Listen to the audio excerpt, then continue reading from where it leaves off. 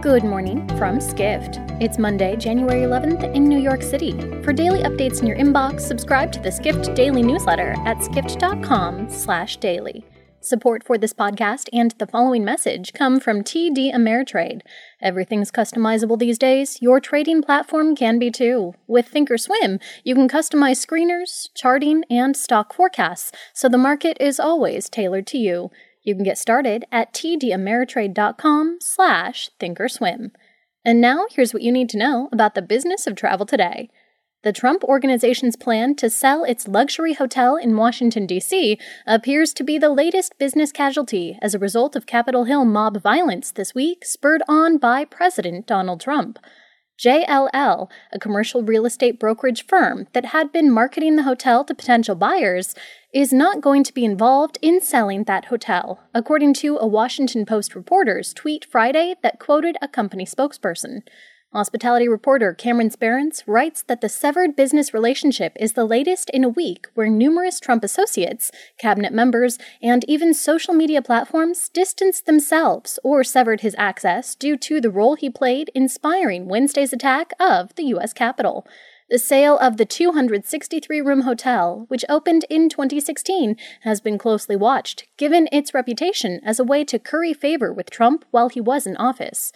We turn next to the U.S. hotel industry. Unemployment rate continues to fall, but not for any reason worth celebrating, writes hospitality reporter Cameron Sperance. The hotel sector's 18.9% December unemployment rate was a decline from the 21.5% seen in November, the U.S. Bureau of Labor Statistics reported Friday.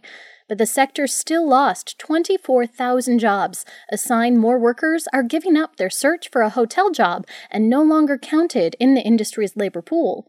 The hotel industry unemployment rate continues to be significantly higher than the national average, which stayed flat at 6.7% for the month. We attribute this to the recent uptick in COVID cases and its continued negative impact on hotel visitation, said Patrick Scholes, Managing Director of Lodging and Experiential Leisure Equity Research at Truist Securities. The greater hospitality industry, especially the food and beverage sector, was responsible for most of the job losses seen in the U.S. last month. Hospitality jobs dropped by 498,000 in December, with a bulk of that, 372,000, coming from restaurants and bars. The amusement, gambling, and recreation sector within hospitality also lost 92,000 jobs. Finally, aid workers around the globe face a growing travel quandary.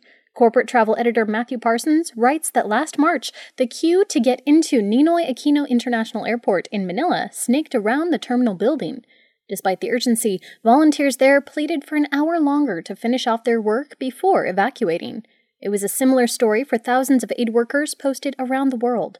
Emergency repatriations didn't just pose logistical challenges for charity organizations, it meant abandoning their communities. The professional volunteers in the Philippines were just a handful of hundreds that work for UK not-for-profit organization Voluntary Service Overseas, which rushed to bring them home earlier this year as the pandemic hit. With limited travel options, VSO, along with the wider humanitarian sector, is figuring out how to continue its international development work, which spans 24 countries across Africa and Asia. While most businesses have migrated to Zoom, video conferencing isn't an option for in-the-field operations, not least because remote areas rarely have the required internet coverage. For more travel stories, head to skift.com. To find these stories and more insight into the business of travel, subscribe to the Skift daily newsletter at skift.com/daily.